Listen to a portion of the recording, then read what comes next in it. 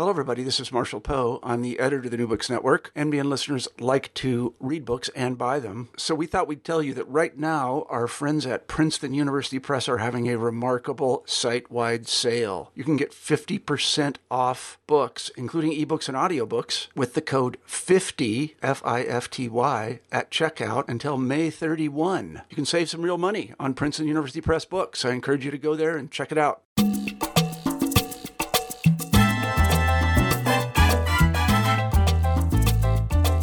Hello and welcome back to New Books in Latino Studies. I'm David James Gonzalez, the producer and host of today's podcast, and I'm pleased to have Rosina Lozano with me to discuss her book, An American Language, The History of Spanish in the United States, published by the University of California Press in 2018. Dr. Lozano is Assistant Professor of History at Princeton University, where her research and teaching focuses on Latino history, the American West, migration and immigration, and comparative race and ethnicity. She has received fellowship support from several prestigious institutions, including the Huntington Library in San Marino, California, the New Mexico Office of the State Historian, the National Academy of Education, and the Spencer Foundation. Hello, Rosina, and welcome to New Books in Latino Studies. Hello, DJ. Thank you so much for having me. Well, I'm very excited. We've been in contact, obviously, before this, and I've seen different versions of the book and presentations, so for me, at least, this is really, an anticipated conversation. I'm very excited to talk to you about your book. But to begin, I was wondering if we could just, if you would mind sharing a little bit about your personal and professional background with our audience. Of course. So I come from a large Mexican-American family. My grandparents immigrated from Monterrey, Nuevo León, and Ciudad Juárez, Chihuahua, in the 1950s. And they settled in California's Central Valley and worked as agricultural farm laborers.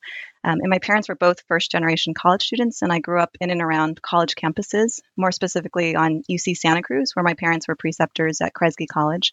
I was actually born in Santa Cruz, and on Stanford University, where my father is a longtime administrator of diversity affairs. And after the age of 10, I grew up in Sunnyvale, which is between Stanford and San Jose. I attended Stanford University, where I was pre-med, believe it or not, as an undergraduate. And as a sophomore, I took Introduction to Race and Ethnicity with George Fredrickson and Al Camarillo. And that has really set me on the path to study Mexican-American history, though I was still pre-med when I decided to major in history. So I even had a research project with the medical school that involved coding simultaneous translations between doctors and patients. So I've been interested in language for a long time. And once I did my honors thesis under Al Camarillo's mentorship on the creation of the Community Service Organization, or the CSO, in East Los Angeles, I was really hooked. Al encouraged me to teach high school before committing to a PhD program, and I went to Harvard for a master's in teaching and curriculum right after undergrad. And I taught high school for 3 years after that and absolutely loved teaching. But I also very much missed research, and I knew that I wanted to both teach and conduct research. So that's, I just felt like there was too much missing in the textbooks, and I wanted to help fill those gaps. So I was really incredibly fortunate to attend and receive my PhD from the University of Southern California at a very exciting time with a large cohort of students studying Mexican-American history and the history of the American West. I also benefited immensely from the mentorship of George Sanchez and Bill Deverell while I was at USC, and they guided me through my graduate coursework and dissertation. I still turn to them as I continue on my career as a historian, so they really are really important to my career. And due in part to the Huntington USC Institute on California in the West, I formed great friendships with graduate students and professors from all over Southern California at the Huntington Library. So working and researching there opened up so many opportunities for me. After I graduated from USC in 2011, I had a postdoc, as you mentioned, with the National Academy of Education Spencer Foundation. And I took that year at the Center for Comparative Studies in Race and Ethnicity at Stanford. And just 5 years ago, I began here as an assistant professor at Princeton. It's really hard to believe that I've lived so far away from California for so long now. And while I've been here, I've benefited from just amazing colleagues and mentors, both at Princeton and across the country, more than I can mention here, but they've just been so generous with their time and have helped me to continue to grow as a historian and teacher. And they're definitely all over my book acknowledgments. So I'm really incredibly lucky. I'm interested, as you mentioned, the switch, away from, the. Well, it was funny because my parents actually. What did your parents and family think about that? I wanted to be a doctor, really, but they weren't going to discourage me from that. So my mom's like, "You never really loved seeing blood. So I didn't understand why you wanted to be a doctor, but so they never really pushed me in one way or another on that. And my mom's a teacher. She teaches third grade. My dad was an administrator. And I thought about whether I wanted to do administration or teach. And I decided that if I wanted to get a PhD, that I would, that it could benefit me to have that teaching background. And so that's why I chose to go that direction instead of getting a master's in higher ed and going more at an administrative route. You mentioned that language, you've long been interested in language, and of course the title of the book has that at its center, an American language. And I'm particularly interested by the title itself, but I was wondering if you might explain first the image that's on the cover, because I think it's just a really well done cover. It looks great. What's that image that we see in the background, which our listeners will be able to click on and see during the podcast? So the image on the background is a loyalty oath for the United States, and it's entirely in Spanish during the Civil War. So it says Territorio de Nuevo Mexico. And if you look on the cover, you can see that it's Charles Leeb and Thomas S. I don't know if it's Strymer or, that's right, the other name, but both of them are not Spanish surnamed, and you kind of just get a sense for how New Mexico operated in Spanish from the cover. And it's very clearly the United States because it says E Pluribus Unum and has the eagle right there on the cover. And so that was an image that I kind of talked to the press about, and then I was very lucky that they liked the idea and they went with it. And then the cover designer, I had actually wanted to have it be bilingual on the cover. So if you look, the cover has in red the title of the book, and then in blue it has it in Spanish, and all throughout, including my name in script, has everything in Spanish. So it says La Historia del Español en los Estados Unidos too. And that was something that they came up with, but I had actually wanted, but it didn't ask for it. And so I was very, very happy when they did that and chose to go in that direction. So it kind of all in the cover gives a sense for where the book is going. No, exactly. That's exactly what it does. And I appreciate you and thank you for explaining that, because I had noticed, the smaller text, so the bilingual, the nature of the cover came across to me through that. But I even missed, the subtlety of the blue cursive script with the, again, title. That's just right underneath, the red bold and American language. So thank you for pointing that out. And as you mentioned, it really does, I think, the cover, if you look and analyze it succinctly, conveys the book's central argument, which I believe is, right, that the U.S. is and always has been a multilingual nation, right?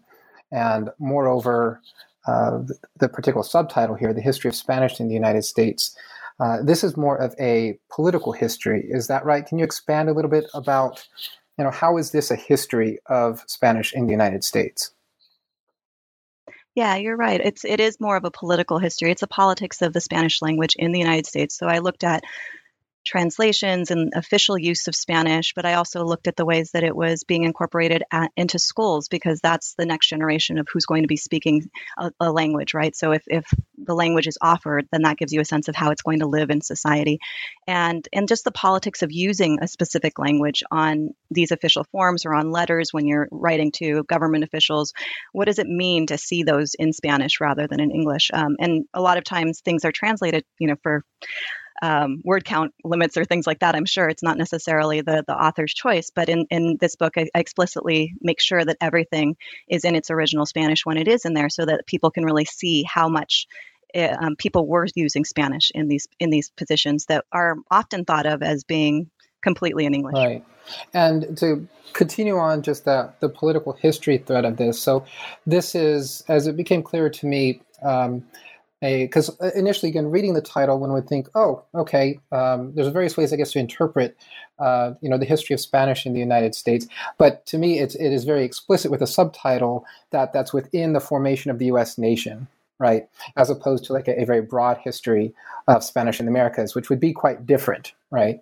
So you could add a little bit, or expand a little bit more on that part, the intersection at which that this book focuses on within, the role that Spanish plays in the formation of the United States itself. Right. And so there's a lot of different ways that I argue this in the book. But for one example, So as more and more scholarship has been coming out on the 1840s, and I'm thinking of Brian DeLay's book or others that kind of talk about just how many native, well, I guess just the native empires were in control of a lot of the West at the time. What I began to see when I was reading the documents was that there was no pushback against using Spanish in these regions because the individuals who were settled there and who had the relationships with the native population, the indigenous populations that were in these regions, were Spanish speakers. And so the United States actually needed these individuals in order to set up the government in these new territories and states. And so it's both in California and New Mexico. New Mexico divides into many others, and so it gets complicated pretty quickly. But that's the central tenet, is that each of these spaces could not have begun to be a part of the United States without the use of Spanish. Exactly. And so in that point, then the sort of starting point for the narrative then is 1848, right, with the conclusion of the U.S. and Mexico War, and the book itself is organized into two parts.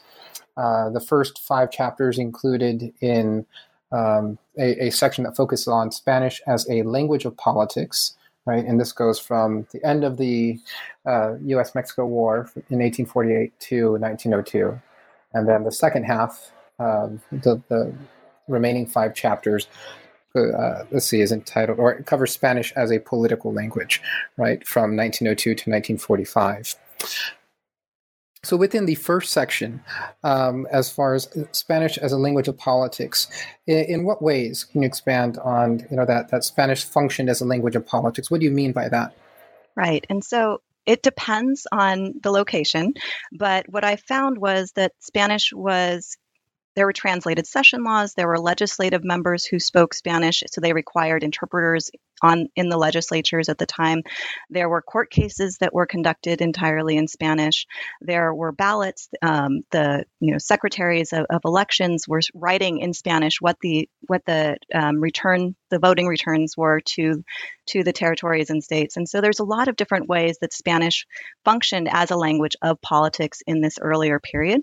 And again, it changes based on, geographically, it changes the time period. So I don't want to kind of go into that sort of detail, but that gives you a sense for what I mean by a language of politics. So it's used in official capacities in multiple different ways in these different places. Great. And yeah, let's do that. Let's focus on the first half. So within this language of politics, you introduce a concept or a term called treaty citizens. Can you explain what that term is and how this group functions within what you were just explaining, making Spanish a language of politics within these new territories? So people who are from Texas may have noticed that I have not mentioned Texas yet in my description of my book. And so treaty citizens is one of the reasons that treaty citizens is what I came up with for the reason why I don't include Texas. And so Texas, becomes a territory it leaves Mexico earlier. It also becomes a state of the United States prior to the U.S.-Mexican War. There were, of course, issues, Mexico not necessarily recognizing it and all that. But at the same time, Texas was not the same as these other parts of the Southwest that became part of the United States later. And they also had Anglo populations that were about 10 to 1, right, when that transfer occurred. And so they never really saw the same sort of language, Spanish as a language of politics in Texas as they saw in other parts. Whereas in New Mexico, there is, 95% of the population is Spanish speaking. Some obviously spoke English too, but it's a very small number. And what they had in common with California, they can't necessarily be traveling on a train to go in between or, talking about how they're using Spanish, but they had that in common with the other individuals who also became citizens by the Treaty of Guadalupe Hidalgo in California as well. So the treaty citizens are from 1848 in the Treaty of Guadalupe Hidalgo in Article 9. The U.S. government in Mexico agree that all those residents who are in this ceded territory who were Mexican citizens would become U.S. citizens. And there's no proviso for race. There's no proviso for language in that. But all of those individuals, at the stroke of a pen, they don't even know it at the time, right, become U.S. citizens. And some of them didn't want it, right? But they all become it at the same time. So that's what unites the large kind of geographical scope of the book is these treaty citizens. Gotcha. Right. And so with the treaty citizens, you started to mention that there's a and luckily, recent scholarship or scholarship over the last, couple of decades has expanded on, just how, accessible, right, citizenship was, right, to these, new members of, the U.S. nation state. So can we get into a bit more specifics as to whose they were, right? Because there's, I guess, population figures, vary, right, based, I think you state something around 50-something thousand, right, or so, are incorporated under this new category, but yet, right, obtaining those rights and benefits of citizenship as whether they're being claimed through the Treaty of Hidalgo was oftentimes tenuous, right? It wasn't just universally granted. So you can expand on that a bit. Yeah, so it does get pretty complicated in that who was considered a citizen under Mexico was not necessarily who the United States wanted to make citizens, right? And so you have the 1790 Naturalization Act, which doesn't really affect these individuals since they're not being naturalized; they're just being granted citizenship in a different sort of way. But that said, only white individuals could become citizens of the United States, be naturalized, right? And you have all these tenuous kind of long history of citizenship of Native individuals and. Perhaps unsurprisingly, those Native individuals, and specifically the Pueblo Indians, who did have citizenship under Mexico, but again, gets complicated in terms of what their rights were in terms of voting or other sorts of things, but they did have citizenship, did not get citizenship. And so those individuals are not considered treaty citizens in my book. And so it's really these Spanish-speaking individuals, these individuals who would become Mexican Americans rather than indigenous individuals who I cover in the book. Great. Thank you. And within these treaty citizens, it seems that these were typically, at least some of the most obvious ones would be those that held property, right, already were within the existing class structures and political structures were the elite of the region. Is that appropriate? Yeah, I mean, that's definitely who left the records behind most of the records that I was looking at. In terms of who actually becomes citizens, there are individuals that do not have property and who are voting pretty early on. So if I have these rolls from the 1860s that I found at the Huntington Library, these scrolls of voters, and 9 out of 10 of those individuals were Spanish surnamed individuals who most likely could not write since they did not write their name on the actual list of voters, but some did. So you can see the change in names. So especially in New Mexico, that was a larger group than just the elite that practiced the rights of citizenship, but definitely the ones that were leaving behind a record were those elite that you're talking about. Mm-hmm. So wondering if you wouldn't mind sharing, for example, a couple differences that you point out. So within the book, there's the narrative arc, if you will, covers how Spanish moves from this early language of governance in the mid-19th century particularly in the territories of California and New Mexico, to one of foreignness. That foreignness is more of the second part of the book. But in the first half of the book, you do point out, or I guess, and even throughout, right, that there are these different trajectories even within California and New Mexico and the other, states that eventually form out of that broad New Mexico territory, which, modern day, New Mexico, Colorado, Arizona primarily, right? So what is one of the key, distinguishers as to how, this successful, these treaty citizens were at, claiming rights and accessing rights through the Treaty of Guadalupe Hidalgo, and, really making Spanish, at least an important aspect, right, of that transition from, Mexican governance to U.S. territorial governance. So there's a huge difference in the territory that's ceded from Mexico pretty quickly, and that California becomes a state and rather than remaining as a territory. And part of the reason that it becomes a state is because of the gold rush and this huge influx of Anglo, but also, international miners coming into the region. And so you see the treaty citizens overtaken by this population of newcomers very quickly, and you see it as early as the state constitutional convention, where you have the vast majority of individuals that are there have not lived there for very long, and even at that, in that case where you would expect that they might dominate, there was still 8 individuals who could not speak the English language who were at that convention and who were giving their opinions and being a part of the government. And some of those individuals eventually became senators too. So there's a different, from that starting point of 1848 and of becoming treaty citizens, there's a pretty quick division between the two regions that is part of the reason that I wanted to look at it comparatively to see how it shifted. Whereas in New Mexico, there's many different debates and arguments over why New Mexico remained a territory for so long.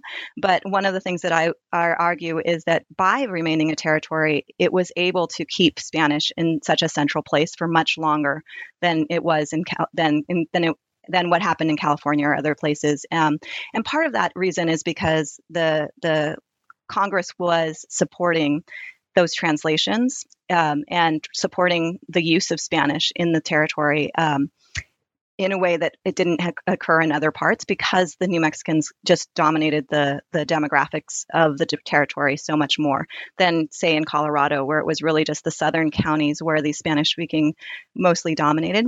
And they still had a significant amount of power. Colorado didn't want to lose these individuals, and so they were pushing for including translations. It's in their constitution that they would have translations until 1900, right? So while they're not operating the Colorado state government in Spanish at all, they still have these translations, and there's still this support, and there's a sense that there was power within the Spanish speaking community to have these sorts of this sort of official support for the language.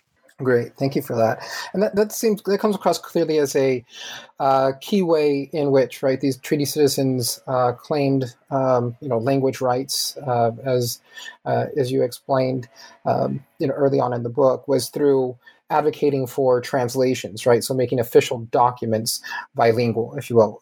Were there were there other ways in which they pushed for these language rights aside from just translation itself in official documents? Translations of official documents, use in the schools, continue to teaching in the schools, and at the local levels, it could be the courts, the judges.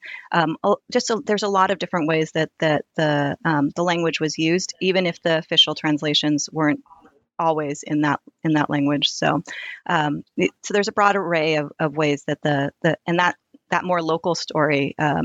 I follow it even into the 20th century, where individuals are writing to political party officials in Spanish, right, and are getting responses in Spanish as well. So it's not just that they were advocating for it, but they were actually operating in Spanish in many of these places. Yeah, and New Mexico is really the key, right, in particular, right, in that the Spanish was just so dominant, well, even in the 20th century. Is that correct? Just not only in politics, but, throughout daily life, itself, right? Yes, throughout daily life, in the courts, in every facet of life, it was dominant. And in southern Colorado, is similar. And then there's pockets of Arizona, but Arizona never had the same sort of support for the language as the rest of the territories. Yeah, and now I'm thinking of it. Actually, I've probably glossed too much over this concept of language rights, which is really important, I believe, and you add quite a bit to, the discussion of it. You want to take a moment just to explain what maybe the writings are, the history kind of language rights is, and how your book really adds depth to the concept and scholarship on language rights. Right. So in many ways, language rights is a fairly new concept and a fairly new political, a fairly new point of political mobilization, right? So it's only in 1996 that UNESCO issued the Universal Declaration of Linguistic Rights. And that really offered protections for minority language speakers. It might be the right to be recognized as a member of that a particular language community. It would be the right to teach and to preserve the language, the right to have access to the language in media and official spaces, right, and the right to use one's language in both in public and private. And these individuals, these treaty citizens, as I call them, were not, of course, looking to other societies and talking about language rights with them and trying to figure out how to advocate for them. These were it was absolutely necessary that Spanish was used in order for them to actually become citizens, right? So in many ways, the book is looking at the ways that this group of individuals who didn't speak Spanish were offered the opportunity to participate in citizenship, right? And so in some ways, language rights is anachronistic because people don't think of it in this earlier period. And in other ways, it was very organic for them, right? It made absolute sense, and it was what they needed in order to participate. Thank you for that. So as we've covered, the first part of the book covers the treaty citizens, make their claims to language rights, in early form, again, something they don't articulate, but something we conceptualize and theorize about now. During this, first 50 or so year period, 54 years, I believe it is, up until about 1902. So 1902 becomes the dividing line for your narrative before we switch into the second half of the book, where Spanish becomes more of a political language. So can you explain the division as far as the year itself, and then what transpires as they move away from Spanish being used as this official language, where the transition of governments is occurring and very much necessary, to then what happens after that? Right. So 1902 is an important year for a couple of reasons. And one is because it's the year that these 5 senators go into New Mexico and begin to really ask a bunch of questions about what language is being used in society in New Mexico. And it's not like the Senate or the Congress or even the Treasurer's office didn't know that they were operating in Spanish. They did. I found many letters where they acknowledged that, but it was this attempt to kind of let the rest of the nation know that that's what was occurring, and so when they leave, the articles from New Mexico talk about Senator Albert Beveridge in particular as being an enemigo, like an enemy of New Mexico, because of what he had that he insinuated that they couldn't be both U.S. citizens and Spanish speakers, and that was a core part of their identity, right? And so that was the first year that the U.S. really kind of looks to the Southwest, and in particular to New Mexico, and says they're different, and we don't really like that. At the same time, that isn't what stops them from having statehood. That's a longer story, but what it does is it allows for all of these different articles to go out where people are like, oh my goodness, I can't believe the courts are in Spanish. Oh my goodness, I can't believe you could meet somebody who's 19, born in the US, and doesn't know English, right? And so there was this real recognition that was occurring. And at the same time, the flip side, and what links it to the second part of the book, where it's no longer a language of politics, but becomes a political language, is the idea that the irrigation that occurs in 1902. So the Newlands Reclamation Act is kind of one of many of these acts, but it occurs in 1902, is probably the most famous of them, right? And that is what was really going to allow for not just allow for, but opens up this great need for farm workers, right, and farm laborers, that brings in this huge influx of new Spanish speakers into that same region where treaty citizens had been, less so in New Mexico, but they go into Arizona, they go into California, they go in all over, and it's a replenishment of the language, but it's also a shifting of the language to a group who is not U.S. citizens, but who are immigrants and who are from Mexico. But as there's also, another date that happens right around the same time is, of course, in 1898, when the United States becomes kind of more imperial and colonial, like takes over the rest of Spain's lands, right? You get Cuba, you get Puerto Rico, the Philippines, all these different regions, and you have Spanish coming through Puerto Ricans in particular as well. And so that's another kind of addition of the Spanish language. But there's kind of a difference in the way that it's discussed in the West versus in Puerto Rico.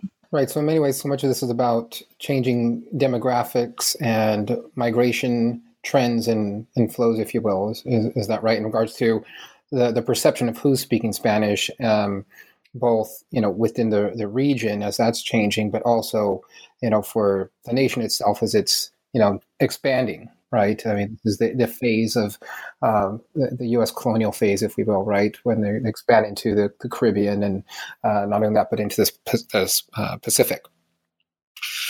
Right. So with that, so this is again where then Spanish is becoming more perceived as that language of foreignness that you explained earlier. Yes, foreignness can be radical, right? You have individuals that are unionizing, you have the Bisbee deportation in Arizona, you have individuals in California kind of being vilified for speaking Spanish, right? So there's a different sort of discussion that's occurring there. And then you still have individuals in New Mexico who continue to have leadership positions, who continue to be participating in political parties. But at the same time, it's starting to wind down. So there's kind of Spanish is multifaceted at this point in terms of what it means in the country and what it means to the expansion, right? So you have this kind of desire to Americanize these individuals and teach them English at the same time that you have all of these Pan-American aspirations as the nation does look towards a more colonial, first by taking land, later by going into different parts of Latin America for economic gain, right, or political gain. And so Spanish becomes highly valuable in those sorts of situations. So the second part of the book is kind of a little more messy because there's so much that Spanish can mean at that point to the nation. As the nation is growing itself, Spanish is growing and changing in the ways that it's being perceived by the federal government, by the state government, and by Spanish speakers themselves. Right. Yeah. And as you begin, with that, so much of this is about, the implications of, between language and identity, right? Both individually, personally too, but also to the nation itself. So this becomes a critical period where this is really in flux at all those different levels, right? Before we go to 1945 or World War II and Pan-Americanism, which is where I'd like to go next, but I just got this thought and I was thinking, so during this period of transition, particularly into the 20th century, the initial decades, how is this affecting, again, the changing politics and perceptions of Spanish itself? How are treaty citizens responding to these changes that are happening all around them, both the way in which they are perceived, their language is perceived, the demographic transition that's going on, which is very rapid, right? We typically tend to think of migration as something international, but this is a key moment, right, when the West is being heavily populated by domestic migration from the Northeast, from the Midwest, et cetera, right? Yeah, so there's different reactions, as you might expect. So there's those who really support Americanization and say, if we are going to be part of this country, we should learn English, and Spanish should be more of a private language, no longer the language of government or the language of politics. You have individuals who are definitely having that side of the argument. A young Dennis Chavez kind of goes on that side. And at the same time, in these 19-teens, 1920s in New Mexico, you also have individuals who are very excited about the possibilities of Spanish and what they can bring to the nation by aiding them with teaching others Spanish, having posts in Puerto Rico or the Philippines because they already know Spanish and they know the culture, or going into Latin America, right? So there's that sort of a kind of push for Spanish as being this really important political asset to these regions and to these Spanish speakers who both know the American side so well, but also do know the Spanish. Great, thank you. So towards the the latter chapters of the book, how does Spanish again as a political language start to again evolve in the trajectory of your narrative, that is particularly around World War II? You've mentioned Pan-Americanism as one thing, so we can go with that a little bit too. But what other ways in which Spanish is both being seen as a language of opportunity, mainly perhaps on the international scale, but then domestically, there's we've just gone through a few decades, that is particularly the 20s, the 30s, in which nationalist sentiment, right, really consolidates around English, and right, that English is, that the United States is an English only or an English speaking nation. So there's these two kind of competing forces, right? Right. So you have dozens of states that make English be the only language that is allowed to be taught in the primary grades. And then you'll have different schools that will encourage Spanish in the 8th grade and up, right? So the message is very clear that you have to learn English first to be an American citizen. And then after that, it is very useful to have these other these other languages, and Spanish being the major one, right? So Spanish becomes the most learned modern language. It surpasses surpasses French in the 1940s, like right during the World War II. And a lot of that has to do with the larger movement towards Pan-Americanism, a lot of interest in it, but also the war itself. And these kind of, I mean, you've probably seen, Walt Disney doing these movies, the good neighbor policy, and these desires to have these stronger connections with Latin America. And so there was a lot of discussion on how do we make the United States look good for these Latin American nations, and at the same time, there is discrimination and segregation and all these other things that are happening to Spanish speakers in the United States, right? So the Office of Inter-American Affairs during World War II in particular is one of the ways that the federal government really stands up for the first time for Spanish. And so it's mostly through school programs that are meant to kind of bridge the divide between Anglo and Spanish speakers. And so it's usually with immigrant communities, but not necessarily always. And there's a real desire for Spanish to be learned and also for English to be taught. So it's kind of both at the same time. Right. Thank you. So after the main set of chapters really kind of end with the right around World War II, the epilogue takes us a bit beyond that. We kind of provide a peek, into or a glimpse into the implications for, Spanish, in the latter half of the 20th century.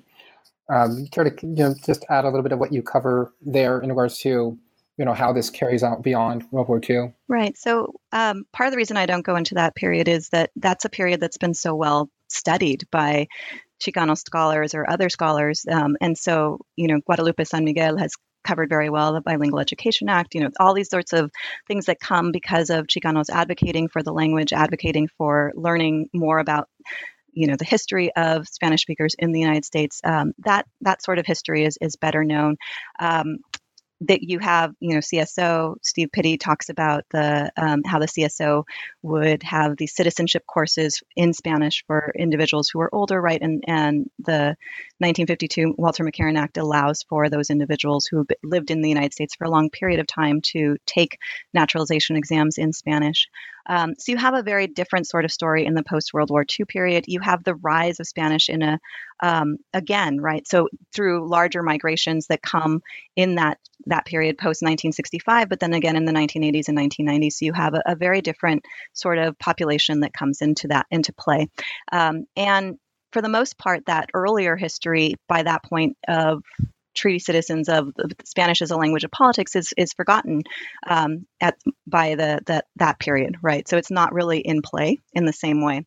But at the same time, there are very significant gains. Probably the most significant was in 1975 when the Voting Rights Act extended the language rights to voters who speak Spanish. So 1965, the Voting Rights Act is what's well known, and it was, in its extension in 10 years later is what allowed for ballots in certain counties to, under certain conditions, to be in other languages. And specifically, those were in certain Asian languages.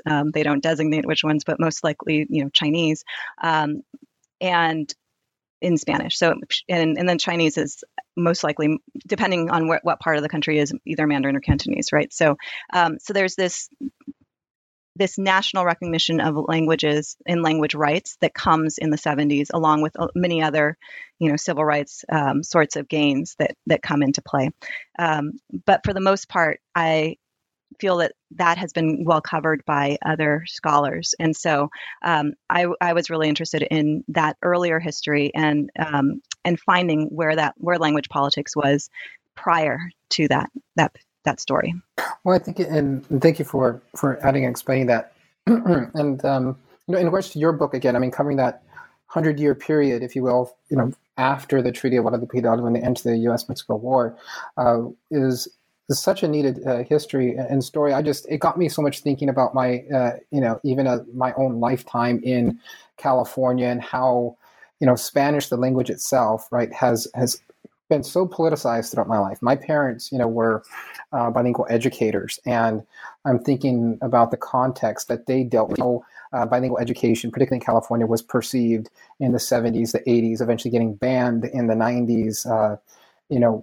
Me growing up, with my parents as educators, as bilingual educators, there was just this feeling that you didn't want to. I mean, my parents never explained this to me, but it became clear to me that they didn't want their children being labeled, as English language learners or even bilingual, right? And now we're just at a completely different moment, right? Where bilingual education now is, I always forget the new term that they use for it.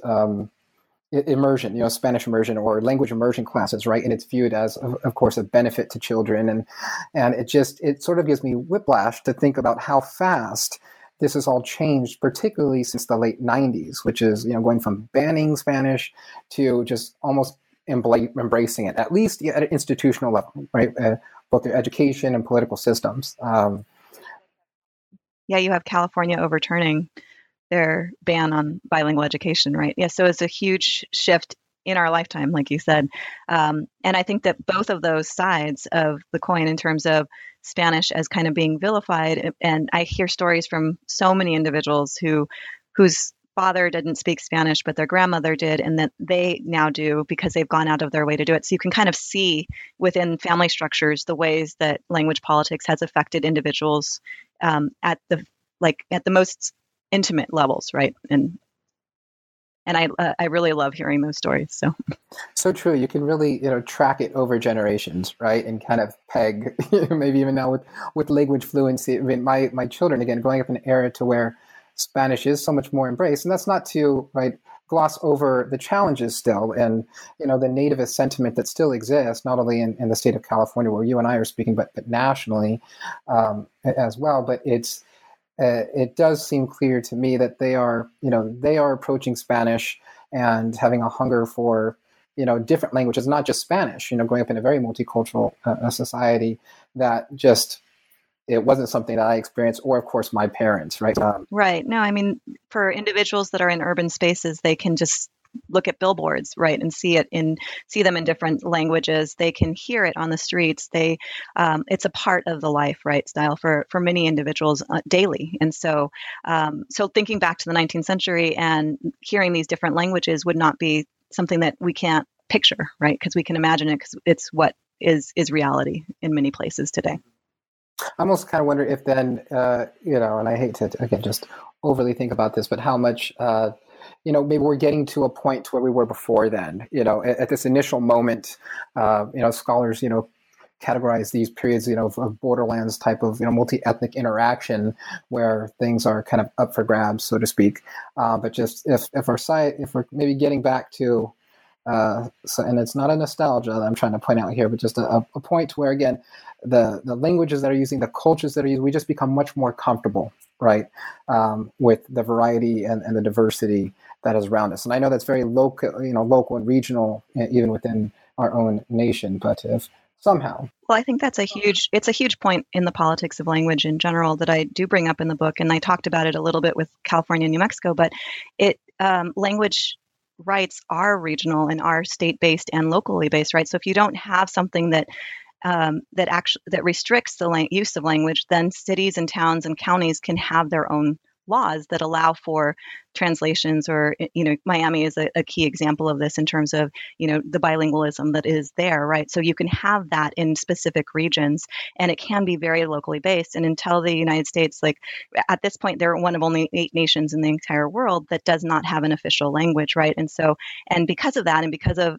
federalism in general, and not having to do what the federal government does with language at the more local or state level, it does allow for everyone's experience to be very different. We might be talking to somebody who is in North Dakota who says, "Oh, no, I don't really see the language at all," right? But and so it can be the official language use can get it can be very much segmented into those different places. So individuals' realities is very much dependent on where they live then and today.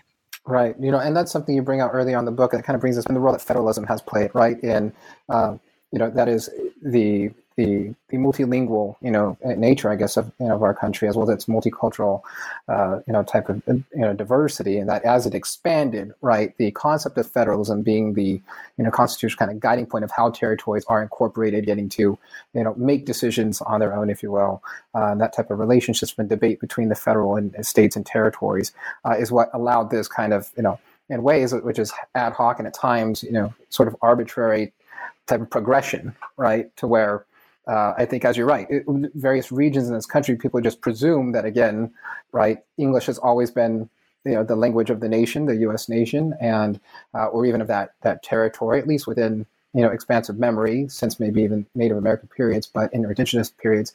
But, when you look to other regions, particularly particularly California, the Southwest, Spanish not only predated, of course, English as a European language that was being used in the region, but, one that, has continued, throughout. All right. Well, thanks so much for your comments on that. I do want to give you one, a moment to also share with us what you're working on now. Not to get us too far past So I'm working on my second book project, which I'm tentatively calling Intertwined Roots right now. And a lot of your last comment actually kind of segues well into it, and that's the fact that Spanish, while it is an American language, and it's an American language in multiple different ways, right? As a language of the Americas, right? American is not just for the United States, but also as a language of this nation, and central to its creation. But also, it's not the first language that was here, of course. It is a European language. It came in later, and there were indigenous languages, and there was a long relationship between Spanish speakers and indigenous populations that continues through this entire period that we've been discussing. And so I'm looking at another kind of long-term, like 100-year study of the relationship between Mexican Americans and Native Americans, indigenous individuals who are mostly in Arizona, New Mexico, and Colorado at this point is where I'm pinpointing. I am still figuring out sources and which particular, like if I want to focus on the Pueblo, or if I want to focus on Navajo, or if I, which particular groups that I want to look at in relation to Mexican Americans. But I've located multiple different archives that I'm using to do this sort of project, and so I'm excited for it. And it's been fun to kind of read broadly again in a new field. Great. Well, I'm excited for that. That sounds very fascinating. But you've given us plenty to think about. Thank you so much for the opportunity to talk with you. I'm a longtime listener, big fan.